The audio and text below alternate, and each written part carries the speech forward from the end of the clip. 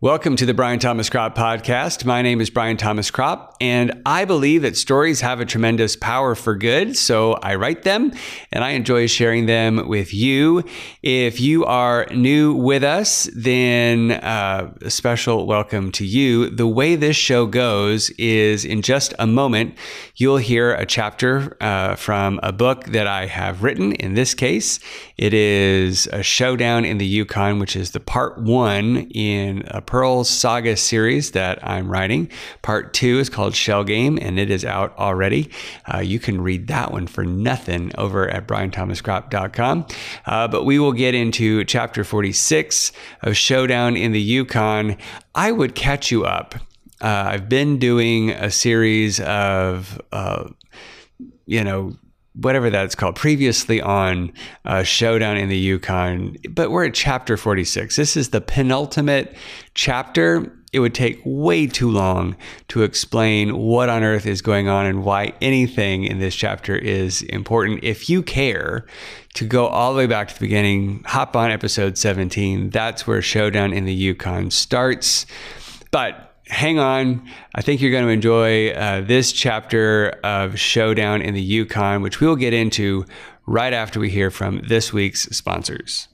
Well, I am excited to let you know that Shell Game, the sequel to Showdown in the Yukon, is now available at Amazon. It is available in Kindle and paperback and hardcover. And Shell Game tells the story of a private detective named Evan Gold who works in a small Kansas town. And there have been 3 mysterious murders that have happened. And he needs to unwind all of the mystery, find the person or persons behind the murders before the police nab him for all of them. They think that he is at the center of all of it. And he does run into the Pearl, the same Pearl that Monterey Jack has run into in Showdown in the Yukon. And you'll just have to pick up the book to find out the interaction between the Pearl and Evan. So swing over to Amazon, tell your friends about it, grab a copy for yourself. You can also read it for free over at brianthomaskropp.com. But I'm so happy to be able to share this next installment in the Pearl Saga with you. And with that, on to our chapter this week. Chapter 46. The next day, Monterey and Pap sat anxiously in the lobby. Any moment, the man would be there to collect his debt. Not a word passed between the two men, now much more equals in the world than boss and employee. They heard the sound of horses' hooves trot up and stop. From the sound of it, Monterey counted at least 3 horses, if not 4. "Remember our deal," Monterey reminded Paps. "I speak, you remain silent. Trust me. Whatever happens, if we can avoid a gunfight, we walk away from this winning." A moment later, an old man with a bulbous nose, bad skin, and 2 sons entered the inn. It took a moment for Monterey to remember the family that had kidnapped him, Lucy, and Mrs. Finch on their first night out of town, but once he recalled them, it was difficult for Monterey to keep a smile from forming on his face. The 3 men sauntered up to the table where Monterey and Pap sat. "You got a deed of sale like you promised," Old Coot said. "I've been redecorating this place in my mind ever since I beat your 7s. I think the first thing I'll get rid of is you." The man could not help but let out an arrogant laugh of triumph. Monterey could feel Pap shift in his seat. "Which would you rather have?" Monterey started before Paps could accidentally make things worse by talking. "An inn that most certainly needs expensive repairs and upkeep, will put you in a business with customers to satisfy and employees to manage, and will not sell for much more than your bet entitles you, or," Monterey leaned forward and narrowed his eyes, "would you rather just take the money and run?" With that, he pulled up a small cask on the table and pushed it closer to the men. Old Coot stared at Monterey without so much as a blink. Monterey returned the favor. One of the sons, Henry or Horace, Monterey could never remember which one was which, started to move to the table to look at the box. Old Coot stretched out his arm to stop his son. "What's in the box?" Old Coot asked. "Let's call it another wager. You take the inn as is, or you take the box and its contents." "What's in the box?" Horace or Henry said, placing his hand on the handle of his revolver. Monterey reached out and lifted the box lid. Old Coot and his boy's eyes got as big as the full moon on a well-lit desert night. It was many seconds before they could take their eyes off the nuggets of gold and find their tongues. Old Coot reached out his hand to touch the nuggets. Monterey slapped the lid shut, breaking the gold's spell and causing the man to jump back slightly. "How do we know this is real?" he said. "Oh, it's genuine," Monterey assured them. "Harvested from a very lucrative mine up in the Yukon. So what is it going to be? The inn or the gold?" "Yeah, we'll have to think it over," Old Coot said. "Nope," Monterey said. "You walk out of here without this box and the deal is off forever. You can't come back here claiming anything in this establishment is rightfully yours. We have offered you a more than fair price in honest gold. If you want to walk away from it, you walk away from everything." It is an exciting thing to put everything on the table. Monterey felt nervous at either outcome. He loved the inn and did not want anyone but Paps to run the place, but he also wanted to keep the gold. Having no other honest skills in the world from which to make a living, that box of Yukon gold was all the money Monterey had in the world. At the same time, he felt a tremendous sense of freedom. If these greedy fools took the box of gold, Monterey knew he would never again feel tempted for riches. In that sense, he felt a great confidence in offering up the gold, and part of him hoped they would take it. The three bandits stared at the gold and Monterey in turns. Beads of sweat formed on their foreheads. Monterey figured this was the hardest these three had thought about anything in a very long time. It was as if he could read every thought they had, desperately trying to decide if they were being tricked in some way or given the deal of a lifetime. Monterey kept one hand on Pap's knee to keep him from stepping in and confusing the negotiation. Each time Monterey felt Pap's about to say something, he would dig in his fingernails into the sides of Pap's knee to remind him to stay quiet.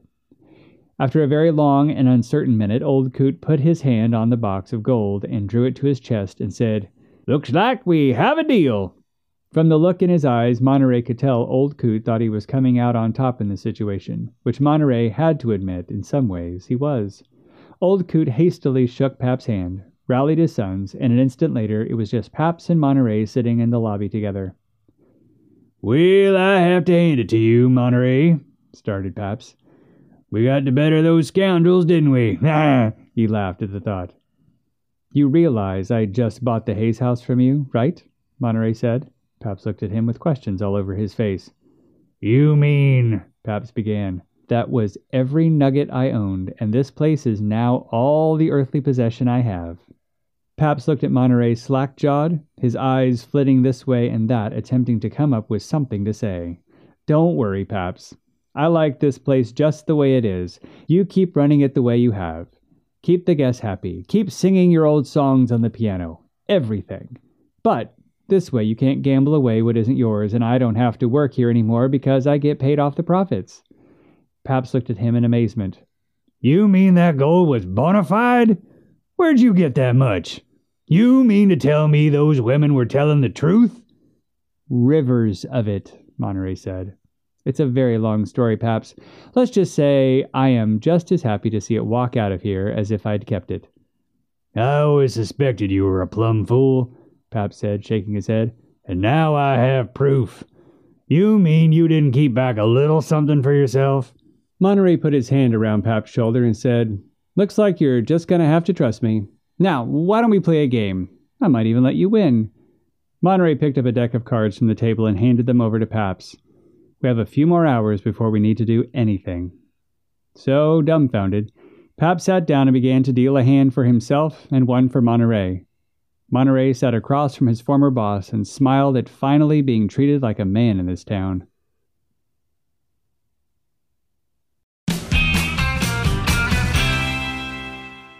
If you are a long-time listener of this show and have been tracking with Showdown in the Yukon this whole time, this will not seem that unfamiliar to you. But if you're new, one of the growth points, I guess, in me writing this story was I had been writing Showdown in the Yukon, or what became Showdown in the Yukon, for years. And I would always start off about the same way in the story. And then I would get to a point and it would just rabbit trail and diverge, and I never really knew how to finish the thing. And I ran into a writing, like a story writing course, that one of the suggestions was there are a certain amount of original plots that exist in the world.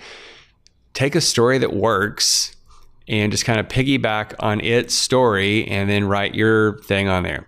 And so because of some stuff, and if you go back a few episodes, you'll hear me talk more about this, but I really like what Tolkien did in The Hobbit with the ring, from Hobbit to Lord of the Rings, just how he changed the character of the ring over the course of just those 2 books. Realized that Lord of the Rings is not 2 books.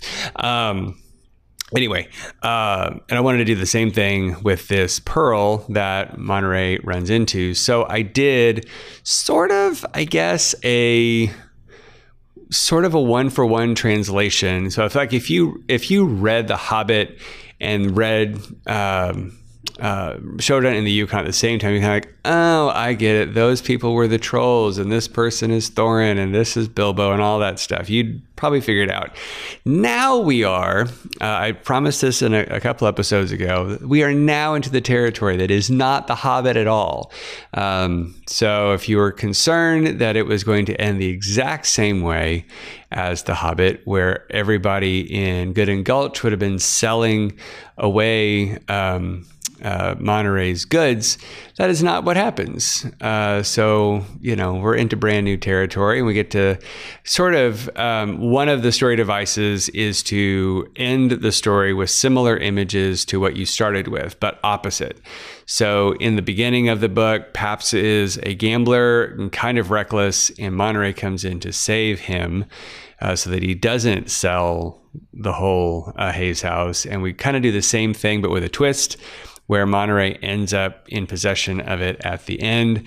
Now, as I was writing all of that exchange and listening to it again, and through all of the rewrites and whatnot, I'm like, I don't know that this deal really makes a lick of sense, except that Old Coot and his sons are not that bright. And so maybe that's how this whole thing works. But I was reminded in listening to the chapter that one of the titles for this story was going to be Yukon Gold.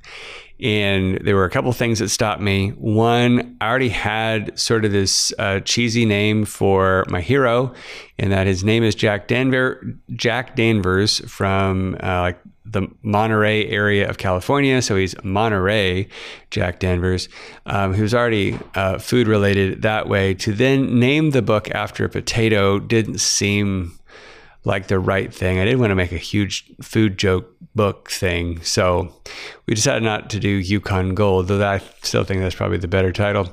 But then also there was this moment where Paps is sitting next to Monterey during the deal, and Monterey, in order to keep Paps silent, digs his fingernails into Pap's leg. And what this comes from, this is not an unusual thing, but I remember before I worked at a church, I worked as a traveling actor, I guess, in a sort of a church skit group called the Skidiots. They don't exist anymore, but it was, like your idiots who do skits. And we had a parent group called the Skit Guys. If you know of them, they're hilarious. If you do nothing else, you cannot buy my book. You cannot get on my reader group. If you do nothing else, I don't care. Go to skitguys.com, watch some of their videos. They are hilarious. But got to work with them some, and travel with Eddie, who is one of the Skit Guys. And I remember being on a stage in Ohio, I think it was Ohio, in this huge arena. All these students are sitting out in the pitch blackness of, like, all the lights are on us. I can't see anybody. It's just, they're so far away. You just hear laughter. It was very bizarre. that he was sitting next to me, and something on the stage that we were not participating in was going on, and he's sitting right next to me with his arms crossed, and I'm trying to keep a straight face because what is happening on the stage is kind of bizarre. And then I just feel this finger poking me in my ribs, and realize that what he's doing to keep himself from laughing or rolling his eyes or any other things, he's digging his finger into my side, which is causing me to laugh more because it was terrible what we were watching. Anyway, so I still do this at times with my wife, where we may be watching something that is of a lower quality, but it would be rude to laugh or to roll your eyes or something, and you just, dig your fingernails in or poke her in the side or something. So I thought I'd throw that in there as an homage to my old skit guy, buddy Eddie. Anyway.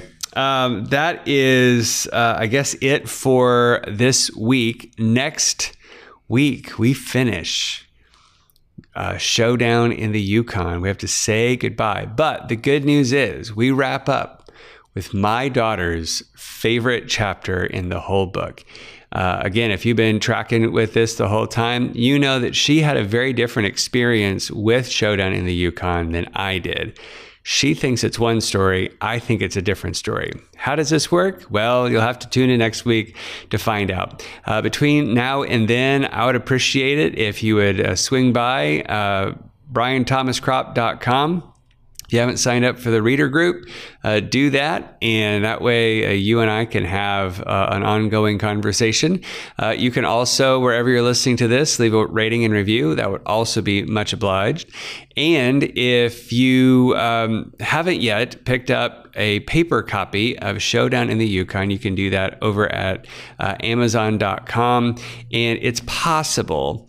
I submitted all the files to Audible a couple weeks back, and they take a while to approve the stuff. So I don't know how that's going at the point of this recording, but it's possible that the audiobook for Showdown in the Yukon is available. What that means is all of the recordings that you've been listening to on this podcast, I bundled them all up without all of me yammering afterwards and put that out as an audiobook. So if you would like the book, and like me, I don't read that much. I listen to most of my books these days. But if you are that kind of person and would like to have Showdown in the Yukon for your very own, without me, without all the director commentary and that kind of stuff, you can go over to Audible or Amazon and get the audiobook if it's available. I think it's got to be close by now. So you can go check that out. Otherwise, I hope you have a fantastic week, and I will see you back here next time.